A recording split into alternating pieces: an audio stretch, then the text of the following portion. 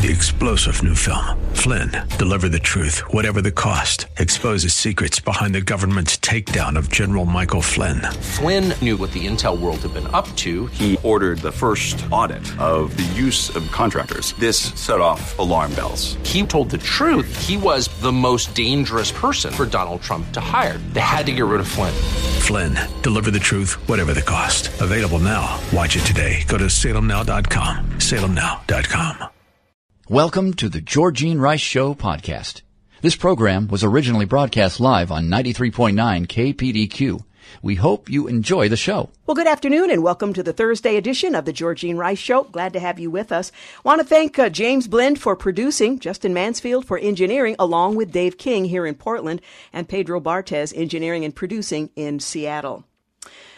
Well, tens of thousands of AT&T customers have been reporting outages this morning and throughout the day for their home phones, internet, and mobile phone service, according to a Down Detector. Well, the outages started popping up just around 3:30 a.m. That's Eastern Time, according to the a graph shown on the website that tracks outages.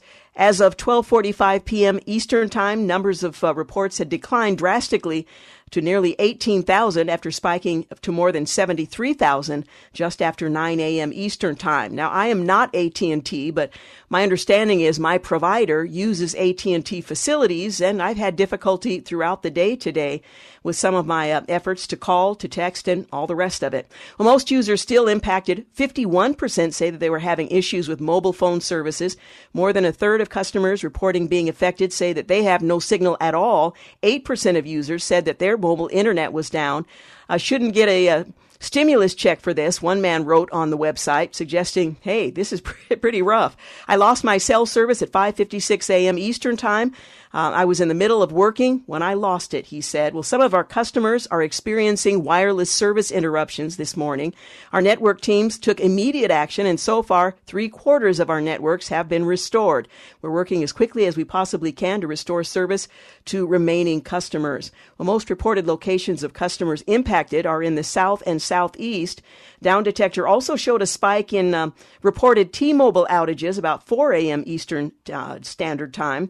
AT&T Mobile spokesperson said that they didn't experience an outage and that their network was operating normally. Down Detector is likely reflecting challenges of customers who are attempting to connect to users on other networks. Verizon had a similar explanation after some of their customers reported problems. Their network is operating normally, a statement they made earlier in the day said. The Flagler County Sheriff's Office in Florida posted on X at 5:18 a.m. local time. Residents there were unable to call 911 due to that AT&T outage. They later updated to say texts to 911 from affected AT&T users are now being received and that people should text if they're unable to call. They posted later on that residents were still having difficulty calling 911, but that officials were monitoring the rapid SOS system, which they can use to see who's trying to call and unable to get through. So it's been a rather interesting day all around the country, but primarily in the East. Meanwhile, GOP Senator Marco Rubio, he warned on social media that the AT&T outage affecting tens of thousands of Americans pales in comparison to what a potential China cyber attack would look like. I don't know the cause of the AT&T outage, the Florida Republican posted on X today, but I do know it will be 100 times worse when #China launches a cyber attack on America on the eve of a Taiwan invasion, end quote. And it won't be just cell service they hit. It will be your power, your water, and your bank. Again, a quote. Well, Rubio's warning came as tens of thousands of AT&T customers reported the outages I mentioned a moment ago this morning for their home phones, internet, and mobile phone services, according to Down Detector. The outages started popping up at about 3:30 a.m. Eastern Time, according to the graph shown on that website. Most users, 54%, said that they're having issues with their phone service, and that continued through much of the day. Some of us are still having difficulty from service providers using AT&T equipment. Meanwhile, pharmacies across the country are reporting delays to prescription orders due to a cyber attack against one of the nation's largest healthcare technology companies. Change Healthcare, the company that handles orders and patient payments throughout the U.S., first noticed the cybersecurity issues affecting its networks on Wednesday morning on the East Coast. Change Healthcare is experiencing a network interruption related to a cybersecurity issue, and our experts are working to address the matter. Once we become aware of the outside threat, or became aware, in the interest of protecting our patients and partners, we took immediate action to disconnect our systems to prevent further impact, Change Healthcare said in its statement. It added that we will provide updates as more information becomes available. Pharmacies across the country, they've put out notices that the attack on Change Healthcare is disrupting their ability to process patients' orders. We're experiencing a temporary pharmacy outage at the 22nd Medical Group. We understand the inconvenience this may cause and appreciate your patience as we work diligently to resolve the issue. Our team is working to restore complete pharmacy services as soon as possible, the Post read. From the 22 Medical Group website, a medical center based around McConnell Air Force Base in Kansas. The estimated date for resolving this issue will be tomorrow or later. We'll continue to monitor the situation and provide updates on our progress. There's currently no publicly available report on the nature and the origin of this cybersecurity attack. But it certainly does put into perspective the challenge we face in this golden age of technology, where we have the ability to communicate so simply and easily, but it also is very vulnerable. And these two incidents, as have others, really illustrate the challenge we face if, in fact, there were an effort to disrupt our way of life. Meanwhile, Russian President Vladimir Putin flew on a nuclear-capable strategic bomber today in a likely move to flaunt Russia's nuclear capabilities in defiance of the West. Moscow said Putin took a brief flight on a modernized Tu-160M bomber, codenamed Blackjacks by NATO. Well, state media showed Putin, 71, taking off in the giant plane from a runway belonging to the factory in Kazan, which makes the supersonic aircraft. The plane landed less than an hour later, the Russian news agency TASS reported.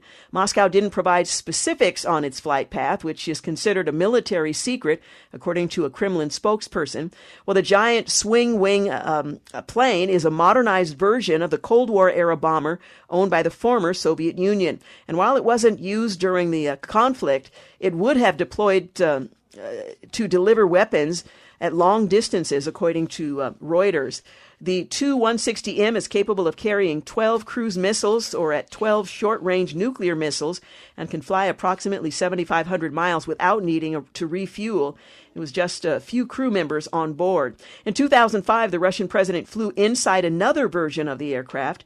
Russia signed a contract in 2018 to purchase 10 modernized Tu-160M nuclear bombers. They're expected to be delivered to the Russian Air Force by 2027. Each bomber costs about $163 million. The flight comes just days after opposition politicians. Navalny was found dead in his prison cell, and as Putin, who's seeking re-election in the Russian presidential race next month, is expected to easily win another 6-year term. Again, warning the U.S. that they are prepared to go nuclear if they deem it necessary or in their best interest. Meanwhile, the 25th Amendment push is intensifying against the president, says Jill Biden, from the White House after returning from Camp David. Democrats who constantly strategize to remove Donald Trump from office outside of the electoral process seem strangely quiet now that their guy is clearly asleep at the switch. That's a quote from Senator Mike Lee. Members of Congress continue to suggest that President Joe Biden should be removed under the 25th Amendment to the Constitution, even after a psychiatrist who had led a national movement to oust his predecessor called Cognitive Decline normal. Well, Special Counsel Robert Hur issued a report you probably are familiar with earlier this month, finding that the president willfully retained and disclosed classified materials, but recommending against prosecution because of Biden's diminished faculties in advancing age and sympathetic demeanor. It is sad that it got to this point, but America desperately needs capable leaders in the White House. Senator Lee, the Republican out of Utah, told the Daily Signal, in a written statement. The safety of our country is at stake. Democrats who constantly strategize to remove Donald Trump from office outside of the electoral process seem strangely quiet. Dr. Brandy X. Lee, a forensic psychiatrist in no relation to the senator who edited the book The Dangerous Case of Donald Trump, 37 psychiatrists and mental health experts assessed the president last week, defended Biden in light of the Her report, saying cognitive decline is a normal part of aging. Lee said very high levels of cognitive decline can be present without affecting fitness for duty.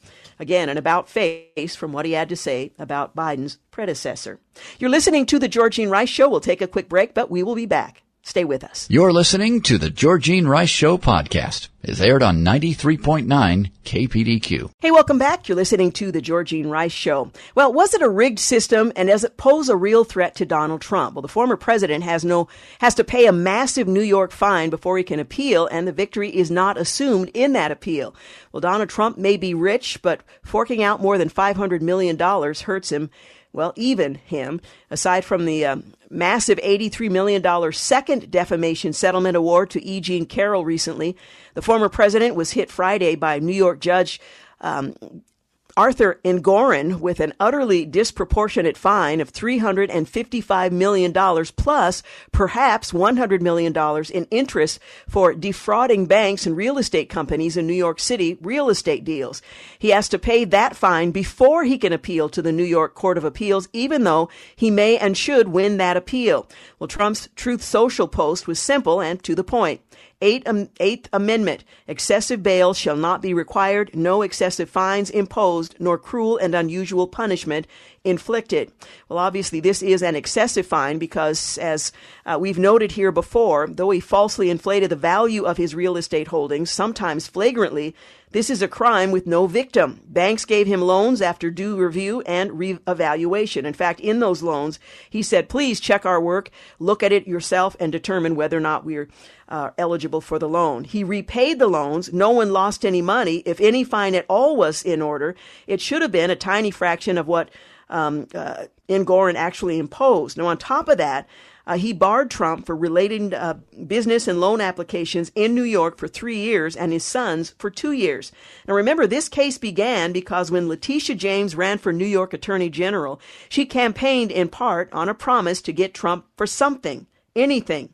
She'd fill in the details later, finally settling on a civil suit over a victimless crime.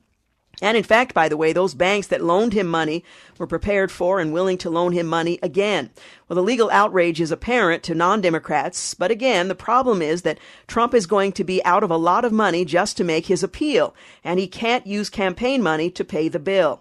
Basically, in the two relevant jurisdictions, a defendant who's been found guilty has 30 days to appeal, the legal expert Andrew McCarthy pointed out. But unlike in the criminal system, there is no automatic right to appeal civilly.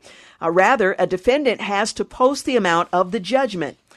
And again, in this case, we're talking about $355,000 plus what he's already been fined, plus interest, in order to assure the court that the appeal is not simply for purposes of delay and that the defamation will pay up if he loses.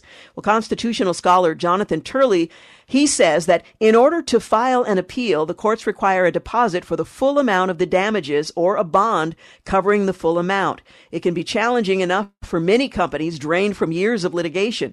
For Donald Trump, the demand is $355 million plus $100 million in interest. That could force a fire sale on properties to pony up just the deposit. Well, James said that she'll just take his stuff. If he doesn't have the funds to pay off the judgment, then we will seek judgment enforcement mechanisms in court, and we will ask the judge to seize his assets, end quote. Well, Turley went on to say, by making the fine so large, Engoron not only makes an appeal difficult, but could guarantee that Trump will lose tens of millions, even if his judgment is dramatically reduced or tossed out, which some scholars suggest it will be. And while this harsh penalty is solely based on the defendant's last name, other businesses considering investment in New York may decide not to take that chance. Costs, taxes, regulations, and crime are all lower elsewhere already, and there's now a risk of being mugged by the legal system. So why would you come to the Big Apple? Well, New York Governor Kathy Hochul is aware of this, telling other businesses this week that there's nothing to worry about because other people and businesses are very different than Donald Trump.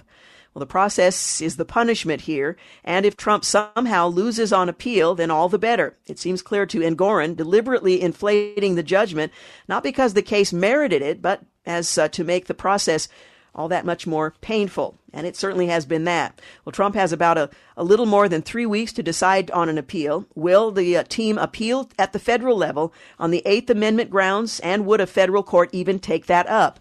Well, that remains to be seen. It's not a done deal. And as for the New York appeal, that's also a pretty much of a crapshoot. Part of Engoron's judgment was a conclusion of fact that Trump defrauded banks and real estate companies. That's unlikely to be overturned. It's also unlikely that a higher court would toss the case on the grounds of selective prosecution, even though everyone knows that is exactly what happened. Thus, any appeal would largely end up being the two sides haggling over the price of the fine. Well, there's no question that Trump is up against a rigged and two-tier justice system run by his Democratic opponents, particularly the Attorney General. But here's the worst news. Rigged or not, the defamation and real estate cases, combined with battles to remove him from state ballots and 4 felony indictments for 91 counts, put Trump in a very real fiscal and legal peril. So it's not clear how this will impact his aspirations to hold office again, or for his personal finances. We'll continue to follow that story. Well, what explains the fact that the number of attacks against churches doubled last year to more than 430 incidents?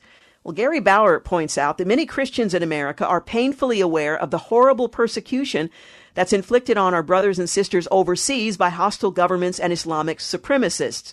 But what many don't seem to realize, and that's because it's simply not covered, is that there's a growing hatred and violence against Christians here in America. And if it isn't stopped, outright persecution isn't far behind. A shocking new report from the Family Research Council, we touched on it a week or so ago, which he led 10 years ago, or for 10 years up to the present, should set off alarm bells in the American church.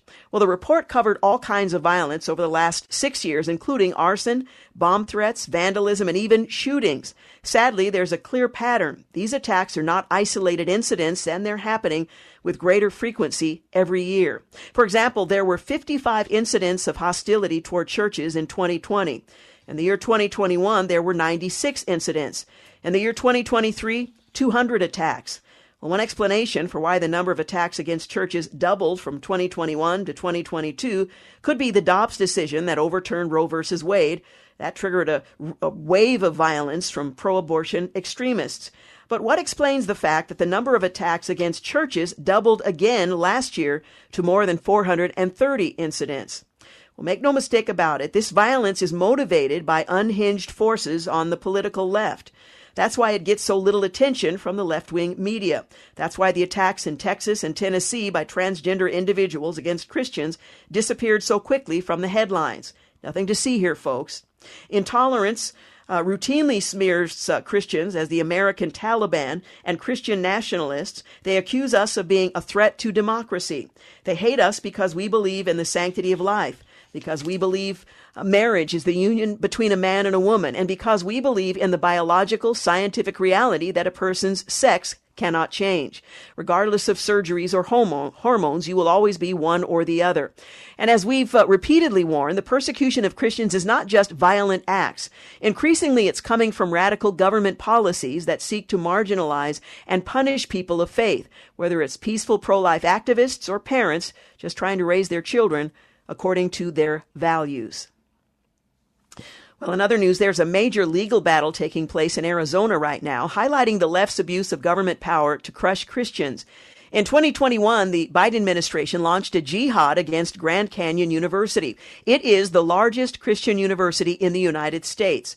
The Department of Education challenged or alleged that GCU defrauded students by failing to accurately disclose the costs of its doctoral program. Well, last year, Biden's education department hit them with an unprecedented $37 million fine, the largest fine ever levied by the department. You would think that they would have good cause for that extreme penalty, but just like Donald Trump's unprecedented New York trial where no one claimed they were defrauded, the department didn't cite any student complaints in the lawsuit lawsuit against GCU. Now, it appears that these neo-Marxist bureaucrats are following the old Soviet tactic of identifying a target and then making things up in order to punish them. But that is not all. The Biden Federal Trade Commission is also targeting the university with another lawsuit. I'm pleased to report that attorneys for the conservative Goldwater Institute are fighting back. They're suing the federal government for all communications and any documents that may explain why federal bureaucrats are persecuting GCU with such draconian fines. Well, the Goldwater Institute attorneys, they noted how ridiculous the $37 million fine is, given that Penn State and Michigan State were fined $2.4 million and $4.5 million, respectively, for covering up sexual abuse that was serial. By the way, Biden's Department of Education is also threatening Liberty University, America's second largest Christian university, with a $37 million fine. Coincidence? I don't think so. You're listening to The Georgene Rice Show. We'll be back in a moment. You're listening to The Georgene Rice Show podcast. It's aired on 93.9 KPDQ. Hey, welcome back. You're listening to The Georgene Rice Show. We're just working our way through some of the stories of the last couple of days. While Joe Biden is refusing Super Bowl interviews and struggling through 2-minute online videos, Donald Trump is holding big rallies and town hall events all across America. No big surprise there. Well, Tuesday night, he participated in a town hall event in South Carolina with Laura Ingraham. Some of the highlights? Well, the former president challenged the current president to a debate, saying, "I'll do it right now," adding, "I think you have an obligation in this case, as many as necessary. I could do it starting now." Well, an audience member asked the former president how he would reassure undivided voters that a second term wouldn't be about revenge and settling old scores, and Trump replied, "I don't care about the revenge thing. My revenge will be success." Well, asked about possible running mates, Laura Ingraham identified a very impressive list of contenders that included Governor Ron DeSantis, Senator Tim Scott, Vivek Ramaswamy, and Trump said that they were all on his list. On the multiple efforts by the left to destroy him, he said, "It is a form of Navalny, the Russian dissident who was recently found dead. It is a form of communism or fascism. These are vicious people," end quote. He also pointed to another situation in New York City. Not long ago, Mayor Eric Adams warned that Biden's open borders would destroy his city. But then the Biden administration went after him, Trump said. "I'm not even blaming the mayor. I think the mayor has sort of been told to take the back seat because they came after him violently. They came after him like they were going to indict him when he started speaking up. And now he's become quiet. These are fascists we're dealing with," end quote. We're in uncharted territory and at risk of losing our liberty. As was noted, the neo-Marxist left is using the power of government as an iron fist to fundamentally transform America into a radical secular socialist country with totalitarian tendencies to stamp out all dissent. Every one of us has to redouble our efforts to bring one person, a friend or a family member, our way in this critical decision year of America, and encourage them to go to the polls. Now, polling shows that disengaged or reluctant voters are generally conservatives who support Trump. Their votes could make the difference, and we need every one of them this November to end the Biden-Harris regime. Well, or to place at least someone else in office. We shouldn't underestimate the criminal and even revolutionary potential that exists because of the president's open borders and unprecedented mass migration into the U.S. Last week, New York City police officers were attacked again when they tried to arrest someone at a migrant shelter who wasn't authorized to be there. Law enforcement professionals say that vicious gangs in Venezuela and elsewhere already operating in the U.S. are recruiting from the vast numbers of single male migrants of prime fighting age to be their soldiers. Gordon Chang, an expert on communist China, is warning that a Chinese army walking across our border is being pre-positioned inside the U.S. Now Europe is facing the same danger.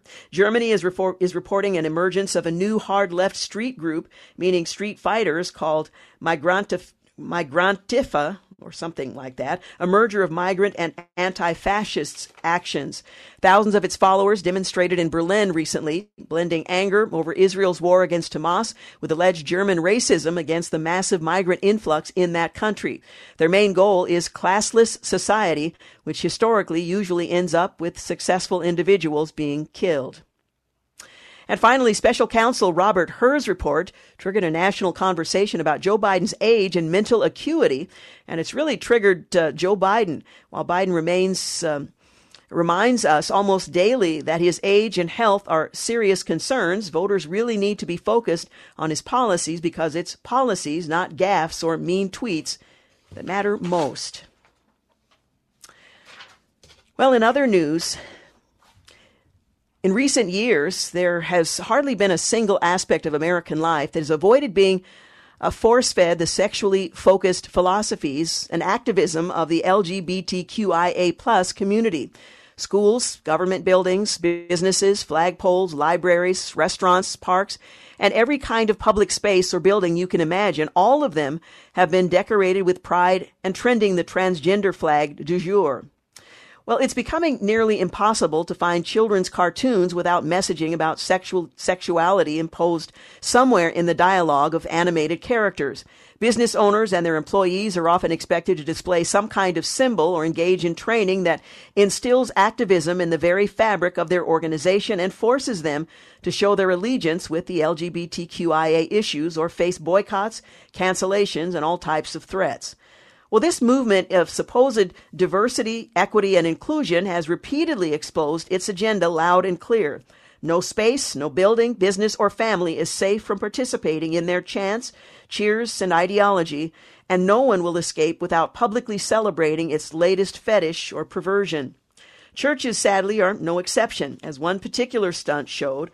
While scheduling funeral services for the prominent and recently deceased New York prostitute, drag queen, and gender equity counseling founder Cecilia Gentili, local rainbow activists decided that the only site that would suffice for these funeral services would be one of the nation's most famous churches, Midtown Manhattan's St. Patrick's Cathedral.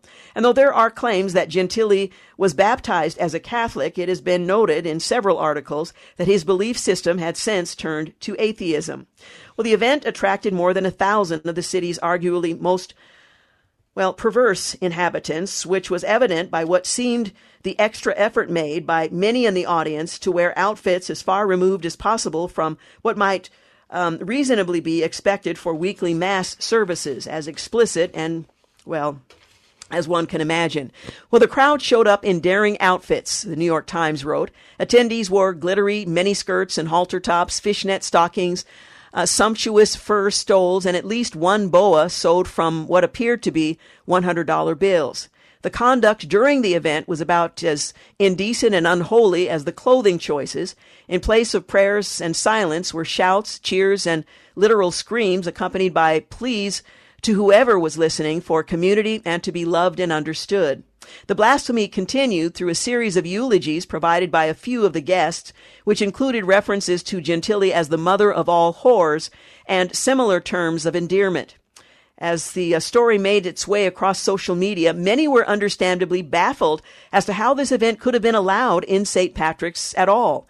Well, the answer came when it was discovered that upon booking the funeral, many important factors about this person's identity and practicing beliefs were withheld, and that the only information provided was that he was a Catholic.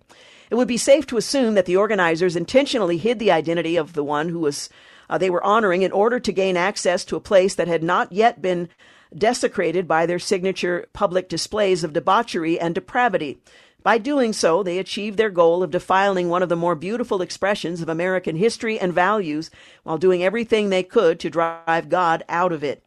Well, dishonesty and trickery were just the tools being used within the toolbox. Their attempts to assure us that all they want is to feel loved and accepted is nothing more than manipulation tactic, an effort to appeal to kindness and humanity that is common amongst those who believe in and worship God. Indeed, they will use whatever doors they can open as a gateway to overhaul every decent and moral aspect of American society.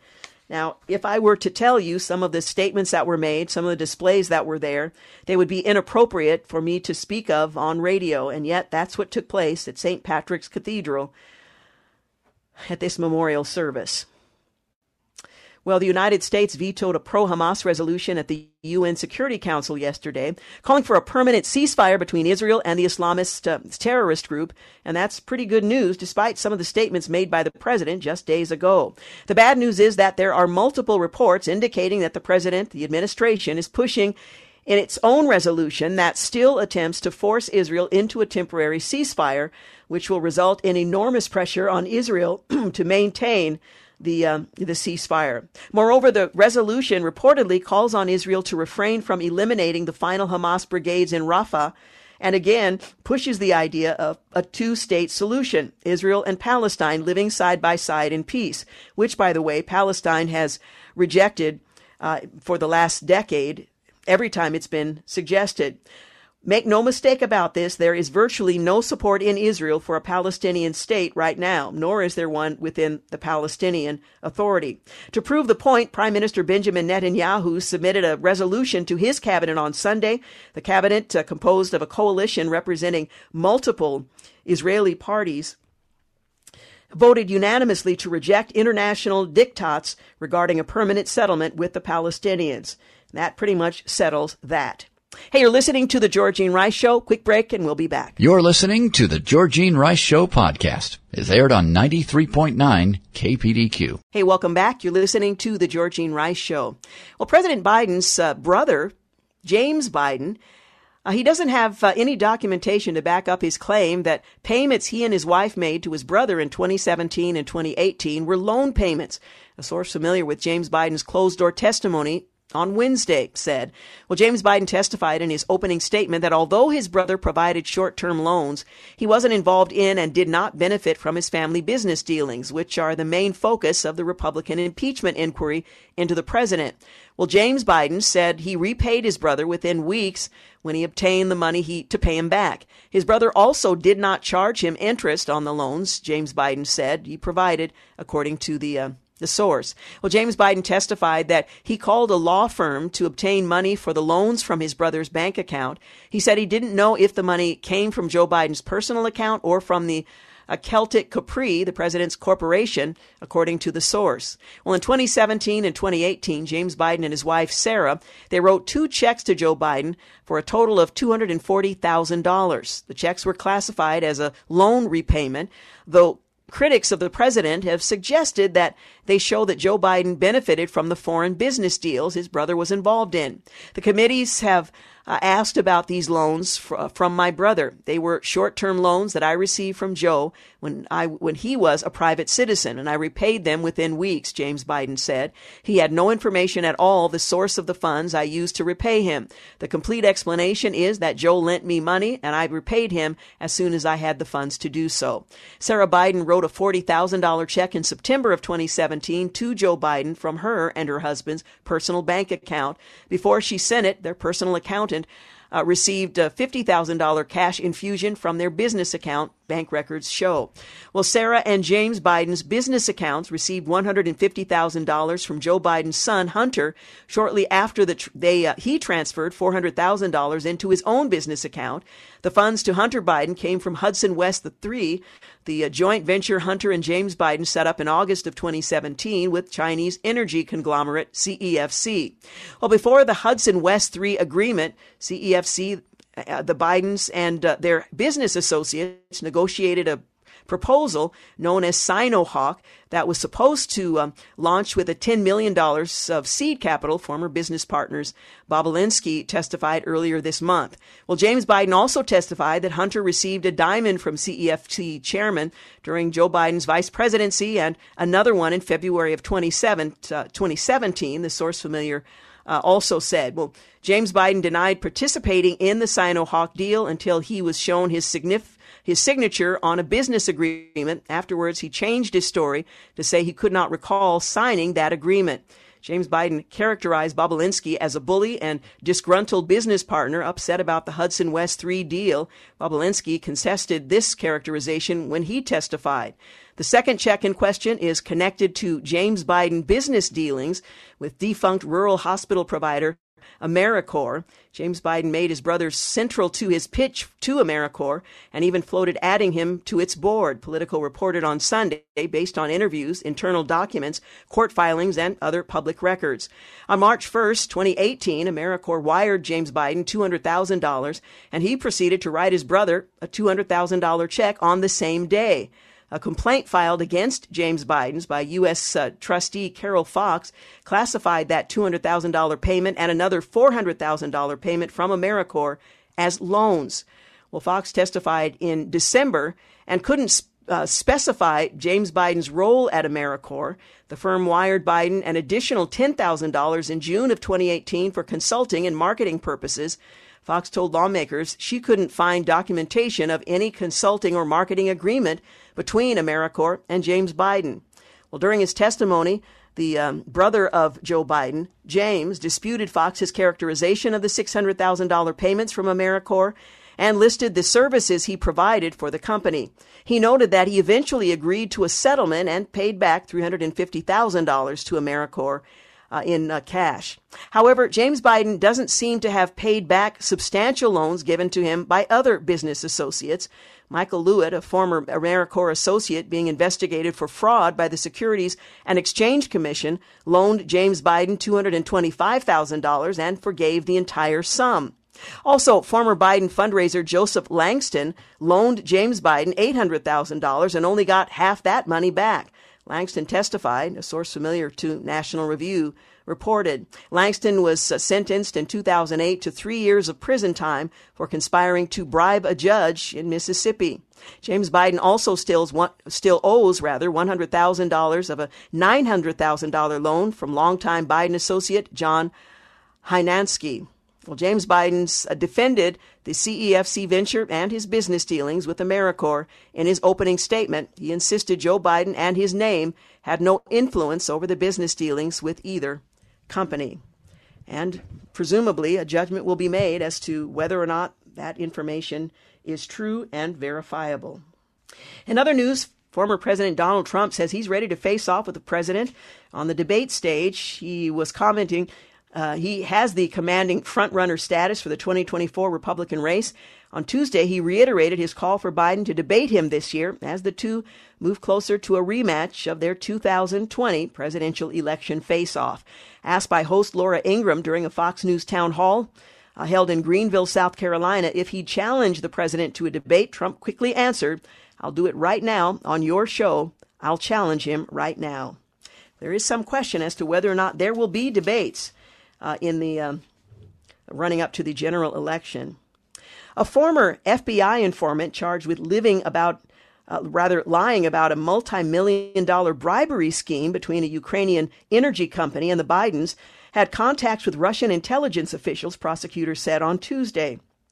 In court filings, prosecutors said Alexander Smirnov admitted during an interview before his arrest last week that officials associated with Russian intelligence were involved in passing a story about the president's son, Hunter Biden. They said Smirnov's contacts with Russian officials were recent and extensive and said that he had planned to meet with one official during an upcoming overseas trip. They said Smirnov has had numerous contacts with a person he described as the son of a former high-ranking government official and someone with ties to a particular Russian intelligence service. They said there is a serious risk that Smirnov could flee overseas to avoid facing trial.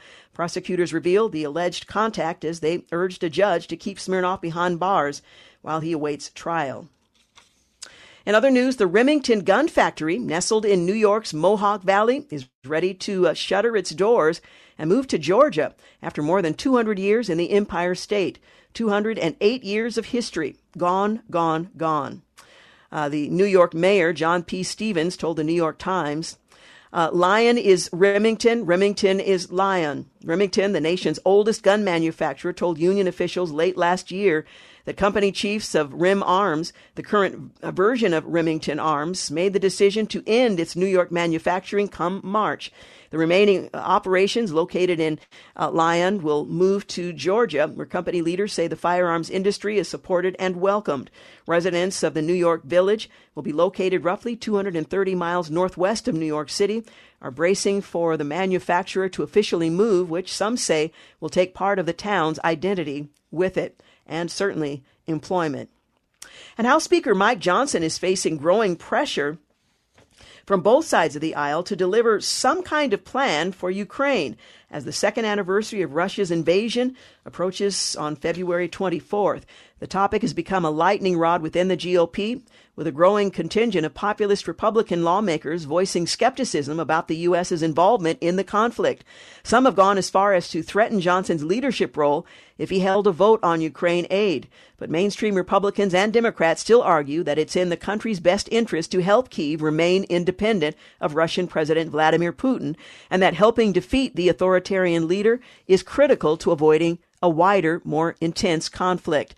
Well, that pressure took on a new significance over the weekend when Russia announced it had captured the Ukrainian city of Avdiivka after Ukrainian forces, low on ammo and personnel, retreated. It was the first significant gain by Russia in months. Well, California's budget crisis is projected to expand more than previously thought and could hit a record deficit of $73 billion, according to a new report from the state's nonpartisan legislative analyst's office. Well, the office laid out the grim forecast in a Tuesday report that cautions that a $24 billion erosion in revenues corresponds to the $15 billion increase in the state's budget problem. Due to this, the budget deficit, which last month was estimated to hit $58 billion, could now be as high as $73 billion. The actual increase in the state budget problem will depend on a number of factors, including formula-driven spending changes, most notably Proposition 98 spending requirements for schools and community colleges, the report said. You're listening to The Georgene Rice Show. We've got news coming up at the top of the hour. Stay with us. We'll return with more. You're listening to The Georgene Rice Show podcast. It's aired on 93.9 KPDQ. Hey, welcome back. You're listening to the second hour of The Georgene Rice Show. We're just taking a look at some of the news stories from the last couple of days to catch you up. Well, both sides in Georgia's high-profile election interference case involving former President Trump are preparing their final arguments over whether Fulton County District Attorney Fannie Willis should be disqualified over her personal relationship with the special prosecutor on the case, Nathan Wade. Well, after a dramatic-filled two-day hearing on the motion to disqualify Willis, the public is now waiting for the next steps. Well, first up is an in-camera hearing with Judge Scott McAfee and his defense's so-called star witness, Terrence Bradley. Now, a source confirmed that this hearing has been set for Monday, February 26th. Now, Bradley could barely get a word out during his testimony last Friday as lawyers for the state, as well as Bradley's own lawyer, both called out objections to nearly every question. Well, the argument centered on whether Bradley's testimony would violate client-attorney privilege, since he was Wade's divorce lawyer for a period. Well, Anthony Krice, a law professor at Georgia State University, described the little information Bradley was able to share in open court as basically a dud. However, what is said between closed doors in the upcoming hearing could change that. The judge is likely to determine whether Bradley's answers actually break attorney-client privilege and how much weight to give any testimony that ends up being admissible. And after that, a final hearing is expected, during which the state and defense will summarize their evidence and present their final arguments on that issue. Multiple sources said that this will likely be scheduled for sometime next week, beginning with Monday's hearing and then sometime following, but an exact date is still being finalized. Well, Krice pointed out that there's been no clear precedent in this case, and that it all comes down to what standard of ethics the Judge McAfee applies. So it will be interesting. And of course, this is the Attorney General who pursued legal charges against Donald Trump. GOP lawmakers on Wednesday accused James Biden of contradicting himself during his testimony about his brother's supposed business dealings with the family. And as I mentioned earlier, he had no documentation. The president's brother initially said that he was not part of a deal with his nephew Hunter Biden and business associate Rob Walker, Tony Bobulinski, and James Gallier, according to the source familiar with the interview. But when presented with an agreement with his signature on it, well, Biden changed his story, saying he didn't recall signing that agreement, but apparently he had. Representative Andy Biggs, a Republican out of Arizona, speaking to reporters after the interview, said it was interesting and that Biden had contradicted himself. Well, that conclusion was shared by Representative Matt Gaetz from Florida, who told reporters, "Let me say this. So there are a lot of things that Mr. Biden is saying that are directly contradicted by documents, end quote. Well, the lawmakers' comments come after James Biden's voluntary private interview on Capitol Hill as part of the Republicans' impeachment inquiry into his brother, President Joe Biden. Former President Trump indicated that at least a half a dozen contenders, including 3 former rivals for the 2024 Republican presidential nomination, are on his short list for running mate. I'm just wondering who on earth would want to be President Trump's number 2. I don't know. Well, the commanding frontrunner for the GOP nomination had plenty of praise for one of those potential candidates who joined Trump at Fox News town hall on Tuesday in his upstate South Carolina city. Well, during the program, which ran on Fox News, the Ingraham Angle, Trump was asked about how half a dozen potential running mate choices: Florida Governor Ron DeSantis, Senator Tim Scott of South Carolina, multimillionaire biotech entrepreneur Vivek Ramaswamy, South Dakota Governor Kristi Noem, Representative Byron Donalds of Florida, and former Representative Tulsi Gabbard of Hawaii, a Democrat turned independent. Are they all on your short list? Host Laura Ingraham asked the former president. They are, Trump answered. Honestly, all of those people are good. They're all good. Interesting, when the governor was on his blacklist. They're all solid, he went on to say.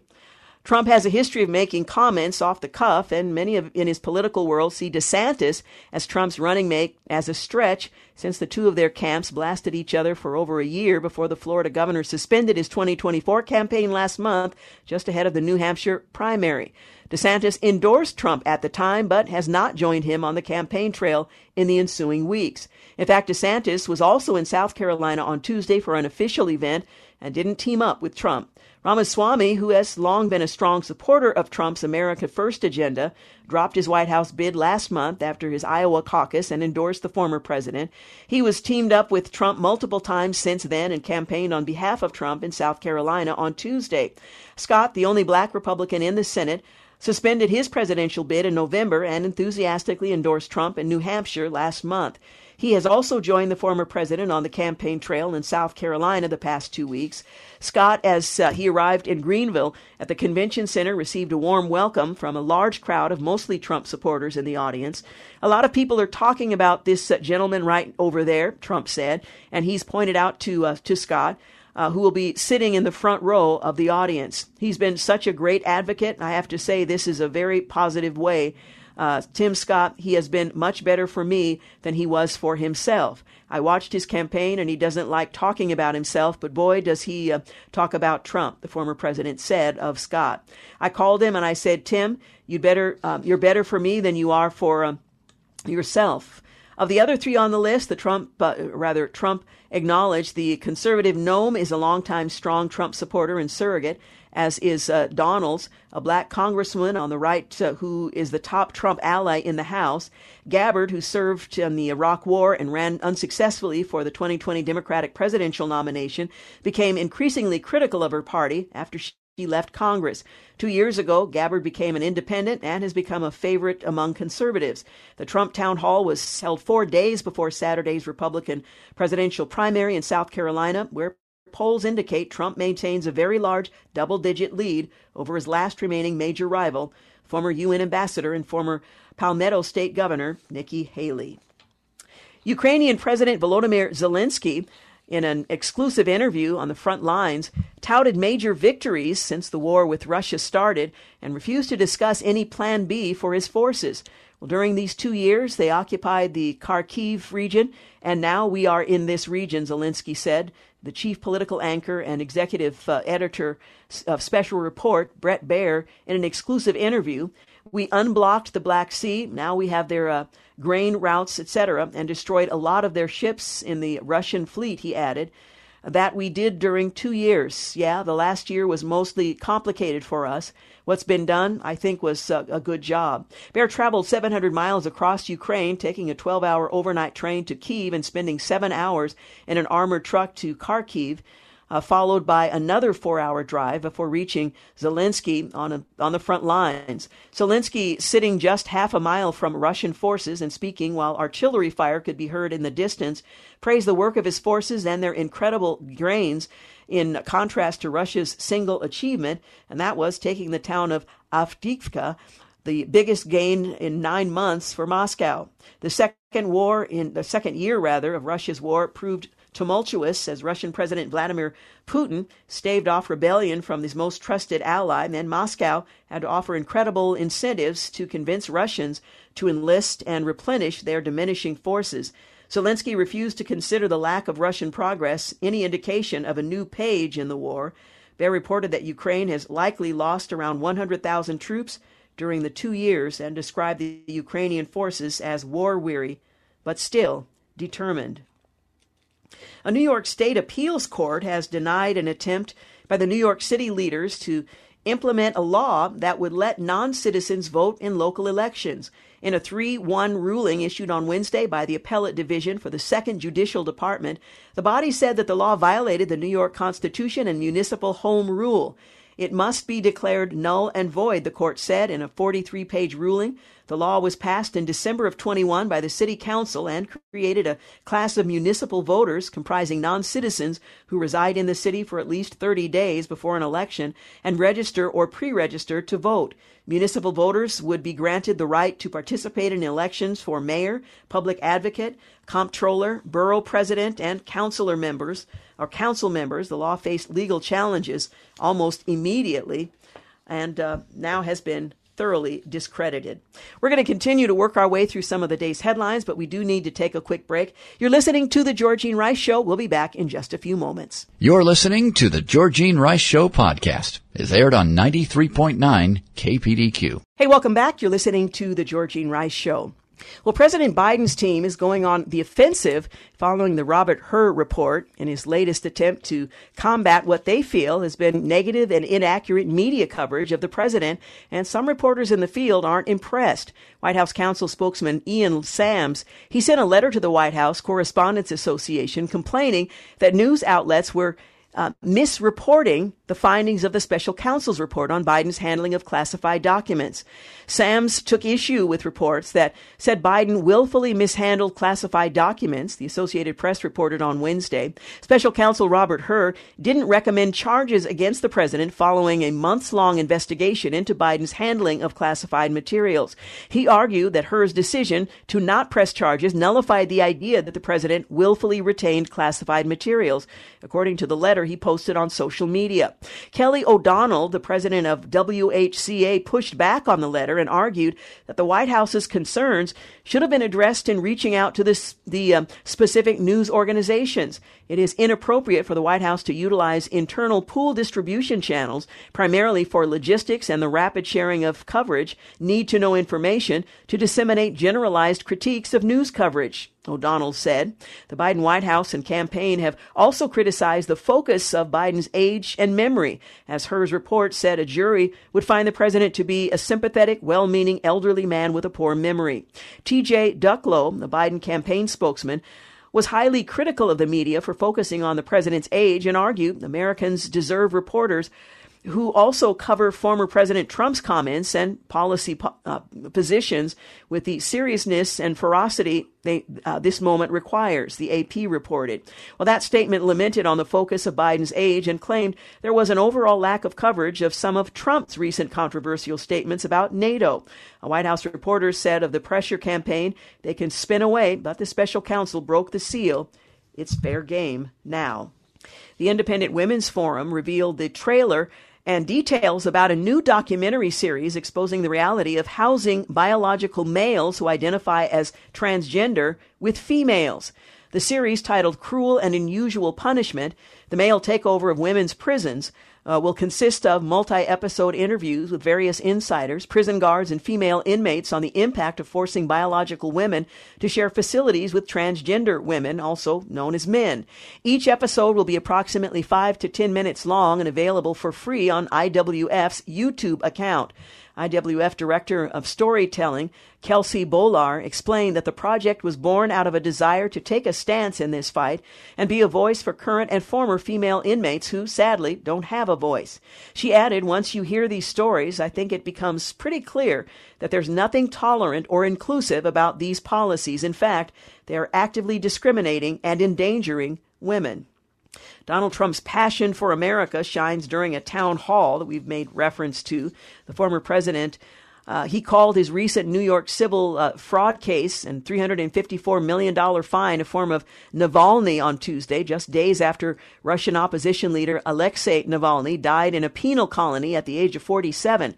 Trump proceeded to pull a copy of the Eighth Amendment out of his pocket before reading the section which states excessive bail shall not be required, nor excessive fines imposed, nor cruel and unusual punishment inflicted, to applause from the audience, a friendly audience. Donald Trump says his revenge will be the success of his administration, and goes on to suggest that he has multiple rallies planned in New York after the $350 million ruling against him. My revenge will be my success. Trump's challenges Biden to presidential debates as well. Biden has yet to answer that challenge. Meanwhile, illegal immigrants in New York City assaulted a number of police officers Tuesday after refusing to comply with orders at a taxpayer-funded shelter. The latest assault comes after a number of illegal immigrants violently beat two New York police officers in Times Square nearly 3 weeks ago. Migrants attacked NYPD cops, making the arrest of a New York City Randall's Island migrant shelter something of a repeat event. Russian authorities have detained a woman who is a Los Angeles resident and dual national on suspicion of treason for raising funds to support Ukraine in its defense against the Kremlin's invasion. The Russian Federal Security Service in the Ural Mountains city said early Tuesday that the unnamed 33-year-old woman has dual Russian-American citizenship. The White House said it was working to secure consular access. Since 2022, she was involved in providing financial assistance to a foreign state in activities directed against the security of our country, the statement said.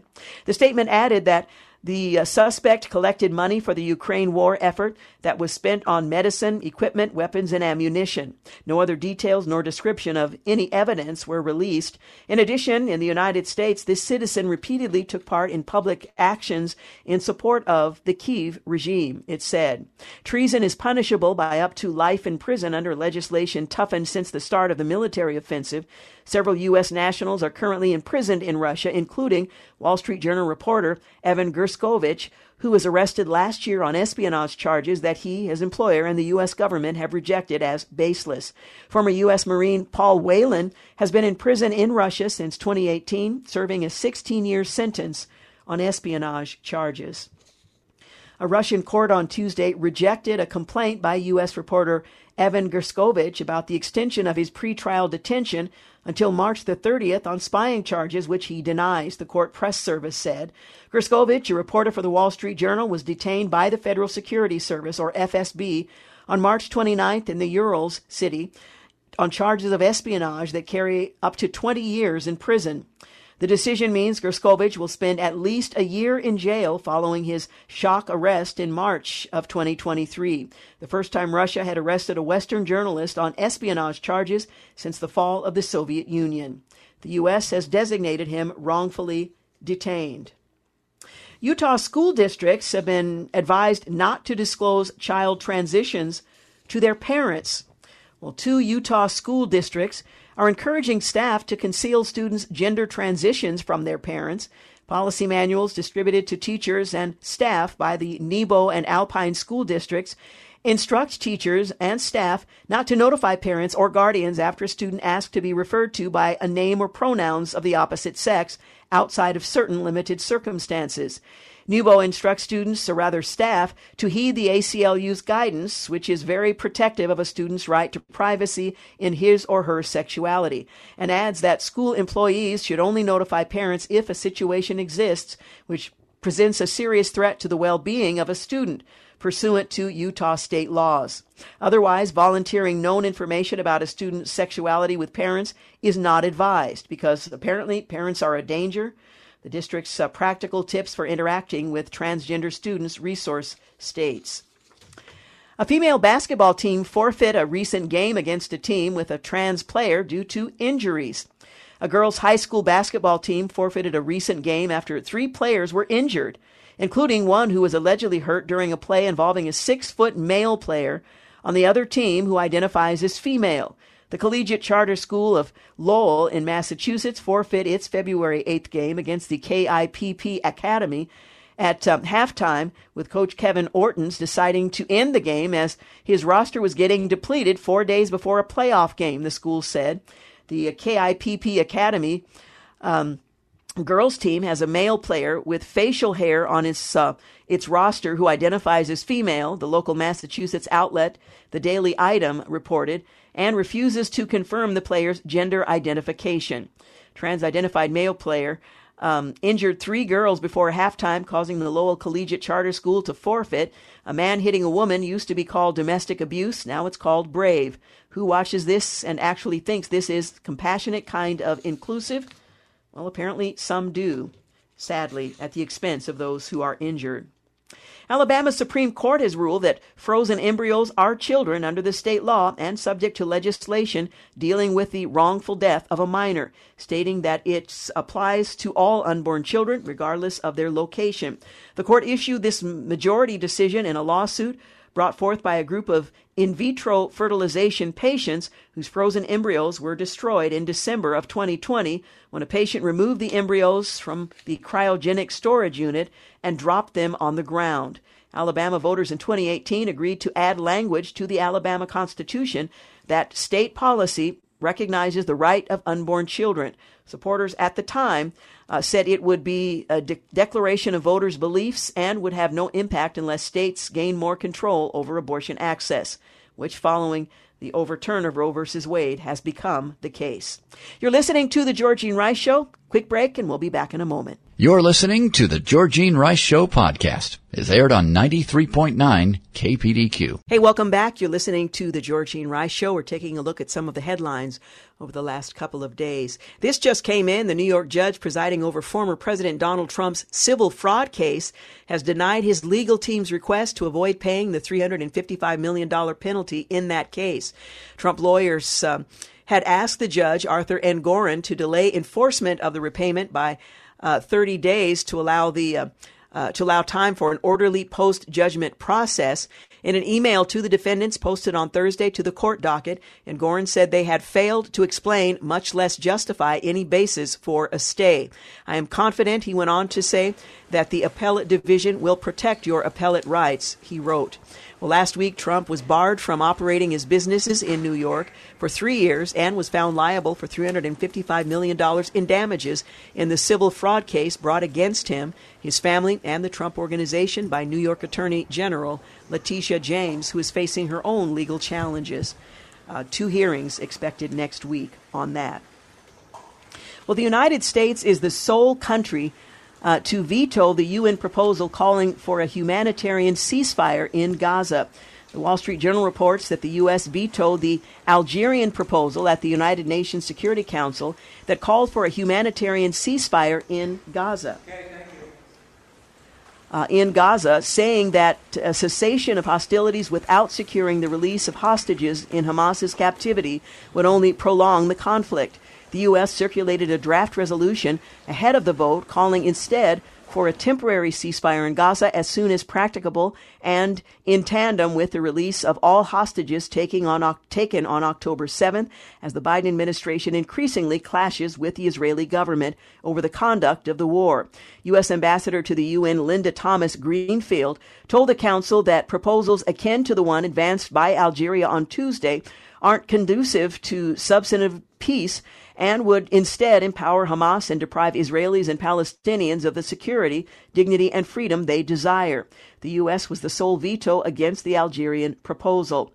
Tuesday's vote on that proposal, that measure, came ahead of an anticipated Israeli offensive in Rafah, the southernmost city of Gaza, where more than 1.5 million Palestinians are crammed with no clear evacuation route. The negotiations over a hostage release and humanitarian pause have failed to achieve a breakthrough. 2 additional men have been charged in the deadly Super Bowl parade shooting in Kansas City. 2 men charged with murder for last week's shooting at the Victory Parade in Kansas City, the prosecutor said. A woman died and 22 others were injured during the shooting, which police said stemmed from the 2 men arguing. The charged men, identified as Dominic Miller and Lindell Mays, were both shot and wounded during the incident. 2 teenagers were charged with gun and resisting arrest violations. Prosecutor Gene Peters Baker of Jackson County said at a press conference on Tuesday that the two men had been charged with second-degree murder, 2 counts of armed criminal action, and unlawful use of a weapon. The New York Post reported that a total of 4 people have now been charged in that deadly mass shooting. Nancy Pelosi and former White House Press Secretary Jen Psaki, they pushed the debunked Russia collusion hoax. Even now, the former House Speaker is revamping false allegations against the former president just in time for the 2024 presidential election. During an interview with former Biden press secretary Jen Psaki over the weekend, Pelosi claimed Russian President Vladimir Putin has something on Trump, likely financial. She also said Trump didn't view being president as an honor and that he failed to uphold his oath. Inside with Jen Psaki, she said, "We're all wondering, what do you think Putin has on Trump?" Nancy Pelosi said, "I don't know what he has on him, but I think it's probably financial." The New York Attorney General will seize Trump's properties if he refuses to pay the $355 million fine or if he's unable to pay it in the time he's been given. That will be a story to watch over the next very few days. Meanwhile, Illinois wants to change the definition of abused child to include parents who deny gender-affirming care. That's what they call it. We're talking about surgical mutilation or the administration of drugs. A recently introduced bill in the state of Illinois would change the definition of abused child to include minors whose parents object to their children receiving puberty blockers, cross-sex hormones, transgender surgeries, and abortions. If you don't want your kid to have an abortion, you are abusing your child, as your child abuses their child. House Bill 4876, which was introduced in early February, also shields doctors from liability if they prescribe such treatments to minors who do not have parental consent, and empowers the Illinois Department of Children and Family Services to step in and, if they deem it necessary, remove children from their biological parents based on this new definition of an abused child. Wow. Parental consent for puberty blockers, cross-sex hormones, and surgeries will not be needed. And get this, doctors shall not incur civil or criminal liability for failure to obtain valid consent or professional discipline for failure to obtain valid consent if the healthcare professional relied in good faith on representations made by the minor, and they are so reliable. Pritzker and the Democrats think your children belong to them, they observed. Incredible. A Catholic couple in Indiana is asking the Supreme Court to hold the state accountable for keeping their child out of their home after they declined to use his chosen name and pronouns. In MC and JC versus Indiana Department of Child Services, Mary and Jeremy Cox are appealing to the Supreme Court after they were investigated by Indiana officials for refusing to refer to their son using pronouns and a name inconsistent with his biological sex. Beckett is pursuing the case on behalf of the Coxes, the parents of the child, arguing state courts allowed Indiana to keep the child from living in his parents' home due to their disagreement with the child's gender identity because of their religious beliefs. Notably, upon completing the investigation, the state determined the allegations of abuse against Mary and Jeremy were unsubstantiated, but still argued that the disagreement over gender identity was distressing to their child. Children are distressed all the time. That's why they're disciplined. They're taught. Catholic Indiana couple appeals to the Supreme Court after their child was taken from them after they refused to refer to him as by his preferred pronouns. Utter insanity. But coming to a court, to a community near you, I would venture to say. An assistant principal of a Florida school said in remarks in a recent hearing that it is appropriate for an 8-year-old child to read about pornography and dirty magazines. Garrett Jones, the assistant principal of Terwilliger Elementary School in the county school district in Florida, made the revelation in a hearing last month. The hearing centered around a book that was offered to students that discusses a transgender child's gender identity. The book, Melissa, was previously published as George and discusses intercourse, transgender procedures, among other things. In a video from the hearing, Jones was asked if 8-year-olds should be able to access books referencing dirty magazines and pornography. He said yes. Garrett Jones, assistant principal for an elementary school, says he thinks it's appropriate for 8-year-old kids to be reading pornography and dirty magazines in school. Not just reading them at all, but in school.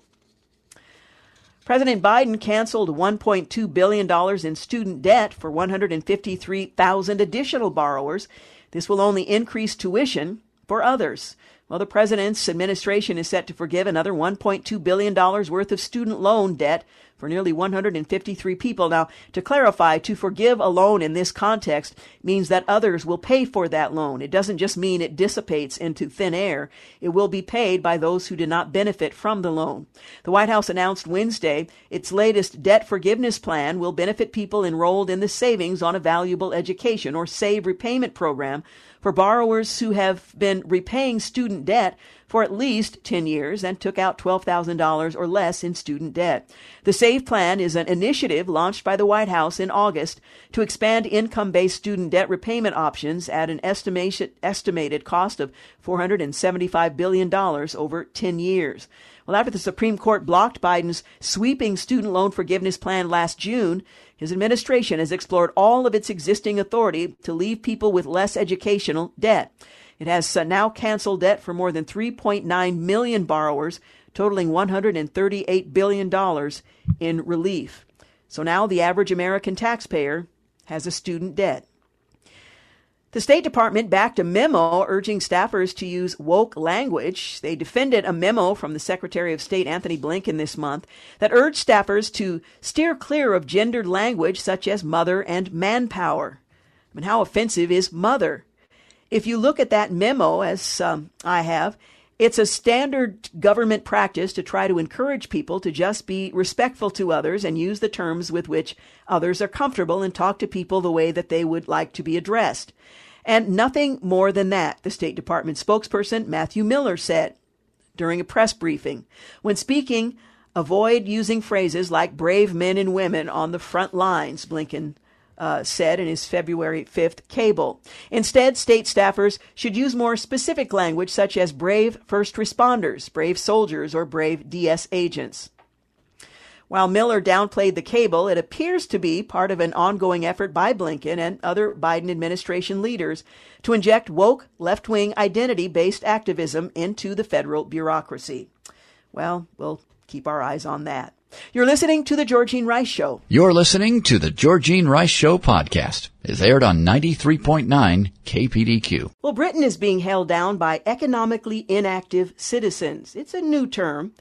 This is the dropout generation. If we're not getting what we want, we walk away. When we can't be bothered, we walk away. Well, academics have identified a curious phenomenon called quiet quitting, whereby employees stay on the job, they just do less of it, having neither the will to climb the ladder nor the energy to hop off. Britons are having less sex, marrying later, if at all, and putting off babies for good, causing populations to shrink. The replacement rate is circa 2.1 babies per woman. In South Korea, it's 0.78. Well, European conservative writes that after around 2 decades of being told that mass immigration is good for the country, essential, in fact, to keep it afloat, Britons have been informed that jobless legal migrants have cost them almost $24 billion in just 4 years. Well, this amount has been paid by taxpayers since 2020 to cover the costs of services and accommodation for economically inactive individuals who have moved to Britain and are neither in work nor looking for work and so are not contributing to the economy. Iran has given Russia ballistic missiles to use in Ukraine. Iran has provided Russia with a large number of powerful surface-to-surface ballistic missiles, deepening the military cooperation between the two U.S.-sanctioned countries. Iran's provision of around 400 missiles includes many from the Fatah 110 family of short-range ballistic weapons, such as the Zolfaghar. 3 Iranian sources said, well, this road-mobile missile is capable of striking targets at a distance of between 300 and 700 kilometers, or 186 to 435 miles, according to experts. Meanwhile, Russian President Vladimir Putin, his invasion of Ukraine is seeing newfound successes as resources dwindle for some Ukrainian defenders. Russia announced this weekend that it had captured the Ukrainian city of Avdiivka, I'm sure I'm not pronouncing that correctly, I apologize, after Ukrainian forces, low on ammo and personnel, retreated. It was the first significant gain by Russia in months. Well, Illinois' mayor is under investigation by the FBI for misconduct and abuse of power. The FBI is probing self-described super mayor Tiffany Hinyard over mounting accusations of misconduct and misuse of office as the Illinois Attorney General shut down her charity on Tuesday. The eccentric mayor, whose face is plastered across billboards in tiny Dolton, Illinois, is accused of spending taxpayer money on lavish and unnecessary trips and forking over $1 million on a police detail, then using them to retaliate against her perceived enemies. Lawrence Gardner, 57, said he visited an FBI office after Hinyard shuttered his trucking business because he refused to renew a $3,500 political contribution. Well, Americans are spending the most on food in 30 years. Eating continues to cost more, even as overall inflation has eased from the blistering pace consumers endured throughout much of 2022 and 23. Prices at restaurants and other eateries were up 5.1% last month compared to January of last year, while grocery costs increased 1.2% during the same period. Labor Department data show relief isn't likely to arrive soon. Restaurant and food company executives said that they're grappling with rising labor costs and some ingredients, such as cocoa, that are only getting more expensive. In 1991, U.S. consumers spent 11.4% of their disposable personal income on food, according to data from the U.S. Agriculture Department. More than 3 decades later, food spending has retained that level. In 2022, consumers spent 11.3% of their disposable income on food.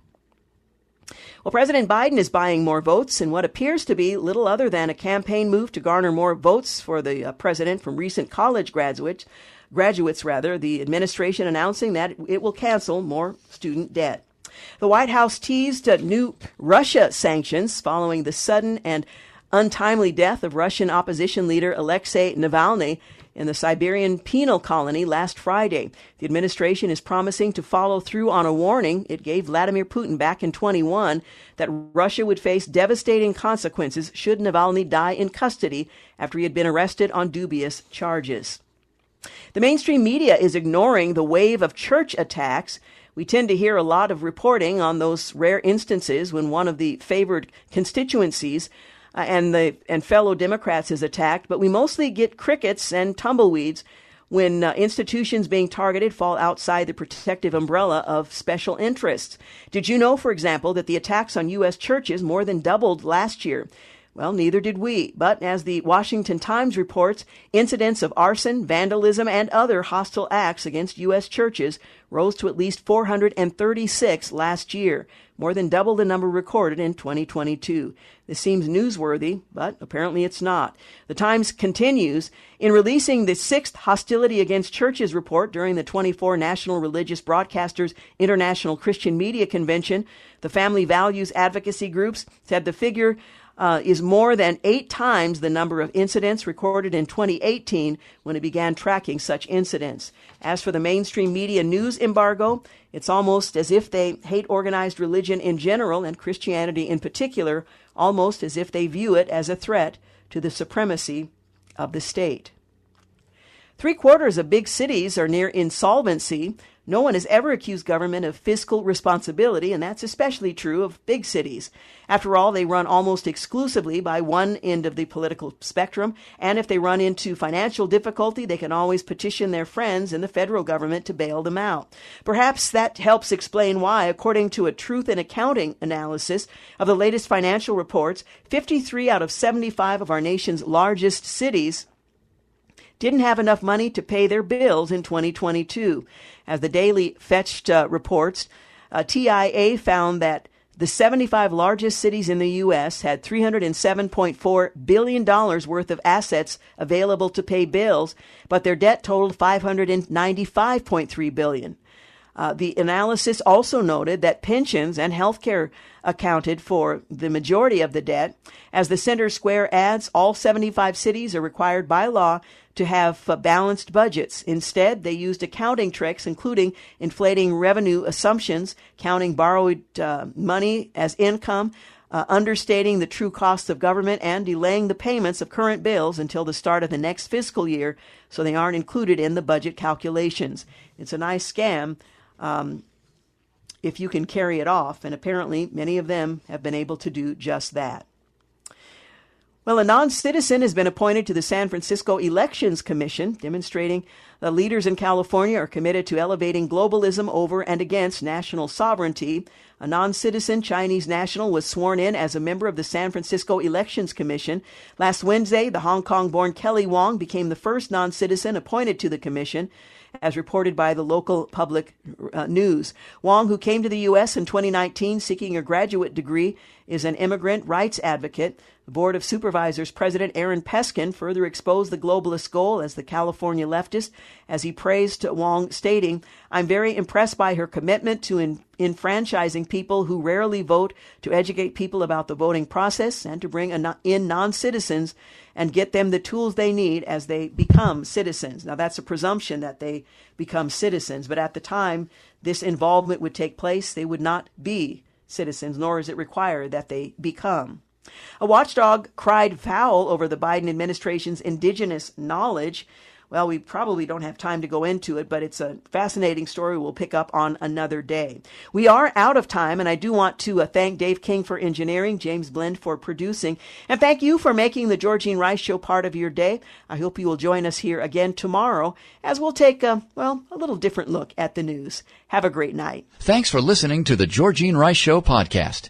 If you'd like more information on today's guests, please visit the show at kpdq.com and like us on Facebook.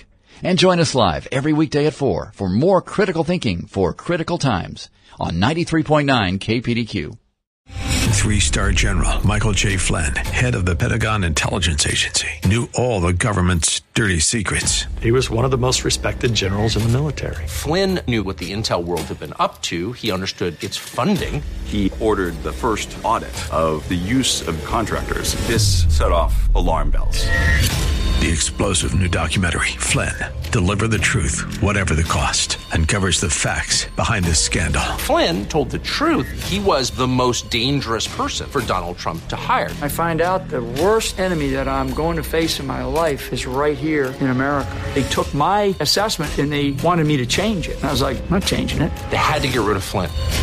With in-depth interviews, archival footage, and never-before-seen personal records of the man behind the headlines. I just felt like I was drowning. Flynn, Deliver the Truth, Whatever the Cost. Available now. Watch it today. Go to salemnow.com. salemnow.com.